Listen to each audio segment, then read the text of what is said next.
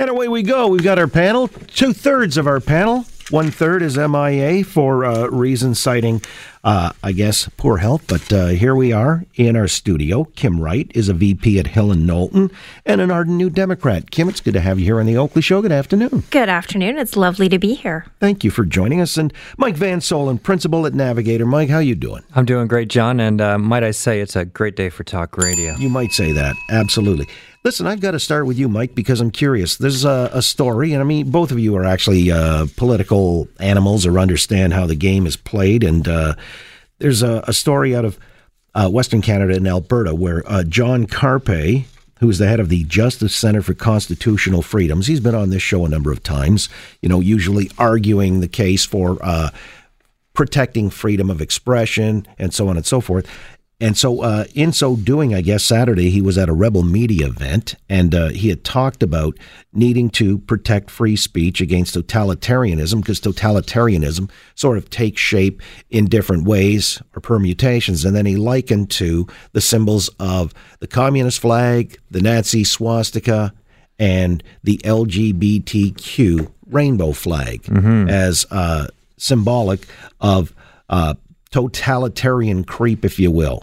Because I guess his argument was in some of these schools with gay-straight alliances, you can't challenge or question. And so he believes, I'm kind of paraphrasing now the argument as I understand it. The long and the short of it is he's been pilloried. He sort of tried to explain that the 20-second clip out of a 20-minute presentation is out of context, although there are gay advocates and others who have said he's way off the mark, but the more extreme are saying Jason Kenney should kick him out of the United Conservative Party for having these intolerant views. And one advocate is even suggesting he lose his license to practice law in Alberta. How do you see it, Mike Van Soelen? Look, the great thing about having freedom of expression is you have the right to prove just what a fool you are for all those who want to listen. And there's a rule in politics that, that anybody, whenever you try to make the case that your political enemy is as bad as Hitler, you tend to lose that argument because, look, Hitler was a pretty bad guy, and we usually the comparison gets lost. The suggestion that somehow the swastika and the rainbow flag are equivalent on any level is ridiculous. So if nothing else, this guy's a fool. I don't know what to say about his license to practice law. I wouldn't have him if the choice came to my desk. I would boot him out of the party. He said it not only in the speech, but then he kind of doubled down in the first interview and kind of came it around later to say to try to nuance what his perspective was on it. But look, it's an insult to all those who fought in the LGBTQ, the fights that they faced, the discrimination that they've faced, and any equivalency with the swastika or Hitler is ridiculous. All right, so murderous regimes, those are not at all like the LGBTQ movement. We get it. But in a libertarian way, can you understand, Kim Wright, that a guy should have the freedom to, because I'm saying now, his job is being called for, turfing him out of the party. I guess that's at the prerogative of Jason Kenney. But losing his license to practice law, does that make sense to you? That's completely up to the Law Society. What I would say is that when one makes frankly, inflammatory comments like comparing the swastika to the rainbow flag, their judgment gets called into question, as it should. Frankly, we should be finding new ways to be a more inclusive society, especially around the struggles that the LGBTQ community have had to face, and certainly have had to face in the last 6 months, where a number of governments have been moving away from conversations about how to be more inclusive and make sure that people understand the struggles of the LGBTQ community and really bring that into the conversation. By Jason Kenney not saying this is absolutely wrong and this guy is not, nor will he ever be someone that is a spokesperson for our party, he has a lot to account for. Whenever there are problems in Alberta and this notion of, well, should we have the gay-straight alliances come forward, it is a ridiculous premise. We should be helping these kids not be bullied, to be more accepted in society. And if our political leadership cannot get themselves around that, then get out of the way and get people who can. I think Jason is pretty unequivocal in condemning the message, condemning the remarks, and saying that they have no place in his party, that they're not reflective of his viewpoint, they're not reflective of the Big Tent UCP party. So he's been pretty darn clear on that, I think, in everything he said. I don't know the process. It's a new party, what's involved in taking someone out of the party or not. But we'll let, Jason's leadership has been pretty sterling in this Jason respect. Absolutely says the right things when he gets called on it. Here. But, and this is the but, is that he continues to let people fester in his own party that continue to feel like they have the ability and the microphone to say those things. And frankly, leaders have to lead. There will always be a view that Big Tent conservative parties allow elements to exist within them that certain pockets of refined society find, boorish. But I think what Jason is trying to do is manage and build a Big Tent party that includes a diversity of views, and certainly calling out homophobia or racism where it exists is part of that process. And so, look, I'll look to see how he manages this going forward, but I think he's been pretty clear about the values that are important to him and his party.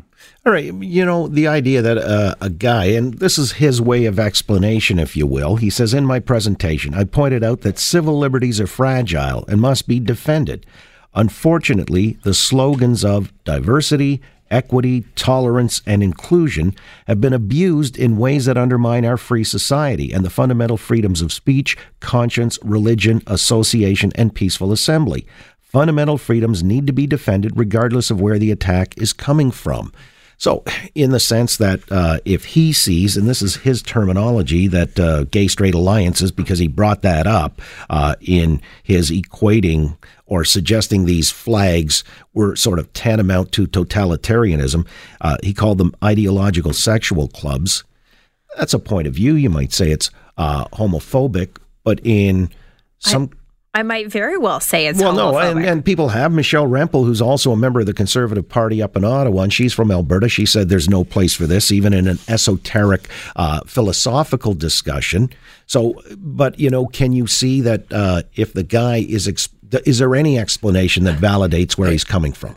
Look, I understand the argument, and I've discussed it probably on this show in the past, that that there is, particularly the hard left, there is a movement that is to oppress or to hold back free speech. They don't like the Jordan Petersons of the world. They pick it at university clubs when any sort of right-wing or conservative speaker tries to come. And I believe that we let these ideas out there, let people talk, and that's what it's about. I just don't get his connection to gay-straight alliances, to the LGBT Would he have been better served movement. to pick Antifa as an example?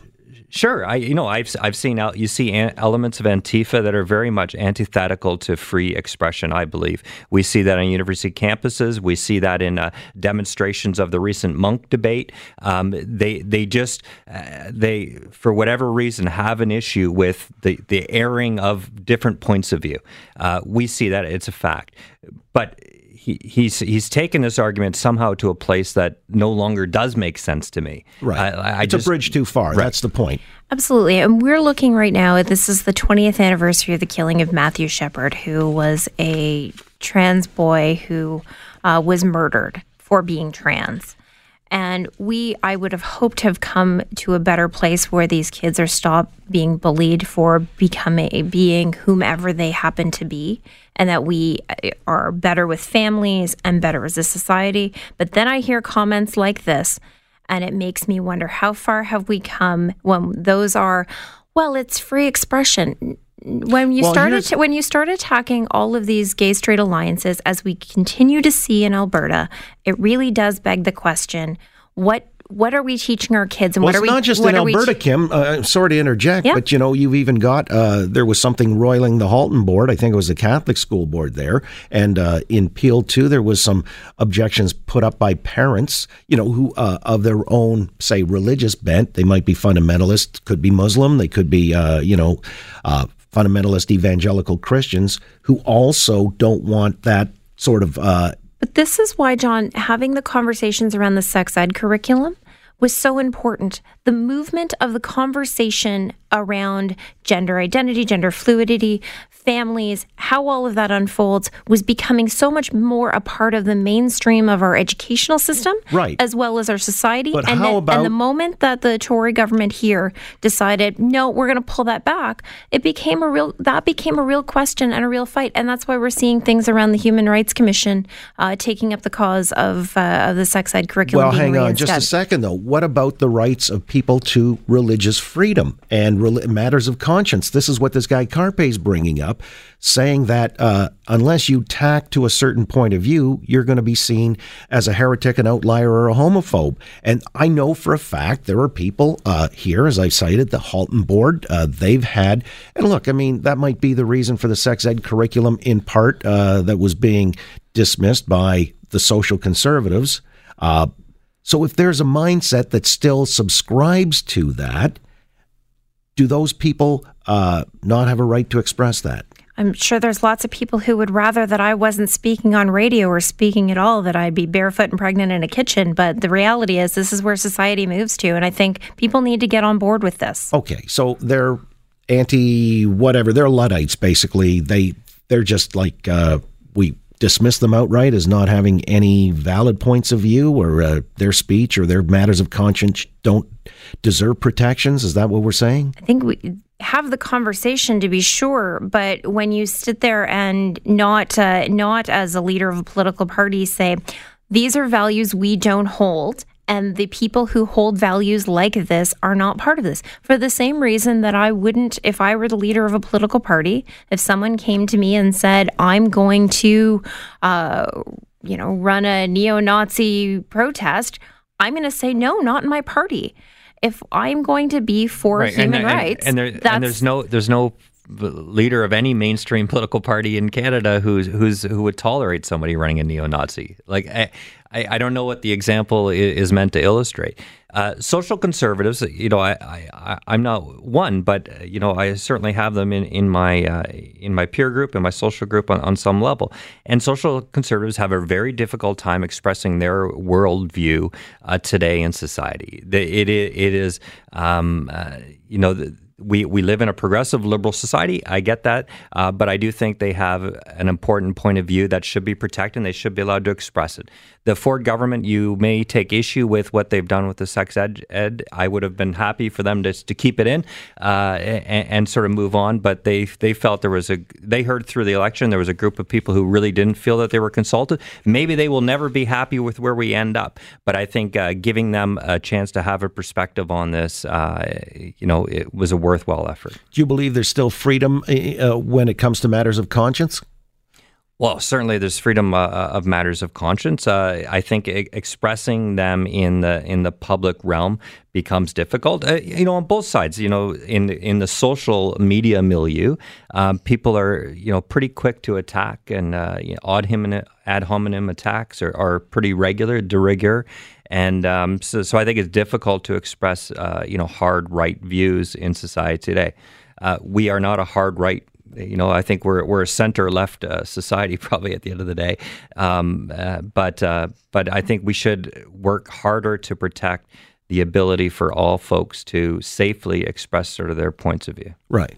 Okay, so there's no social consensus that tells us here's how you must think, what you must think, and otherwise you're a heretic or an outlier and could stand to lose your job. Right. I mean, you're not immediately a knuckle-dragging, caveman if you express sort of views that are out of sync with the majority. Well, okay, and some may beg to differ and suggest that that's exactly what happens. You get ostracized. But let's come back, because when it comes to forgiveness and tolerance and whatever, I mean, there's nobody better exemplifies this than the United Church of Canada. Boy, a friend of ours, Greta Vosper, reinstated, even though as a minister, she does not believe in God. I want you to square that circle for me and get your thoughts on that as one of the topics worthy of discussion with our panel, Kim Wright, VP at Hill and Knowlton, and Mike Van Soelen, Principal at Navigator. We continue on The Oakley Show, Global News Radio, 640 Toronto.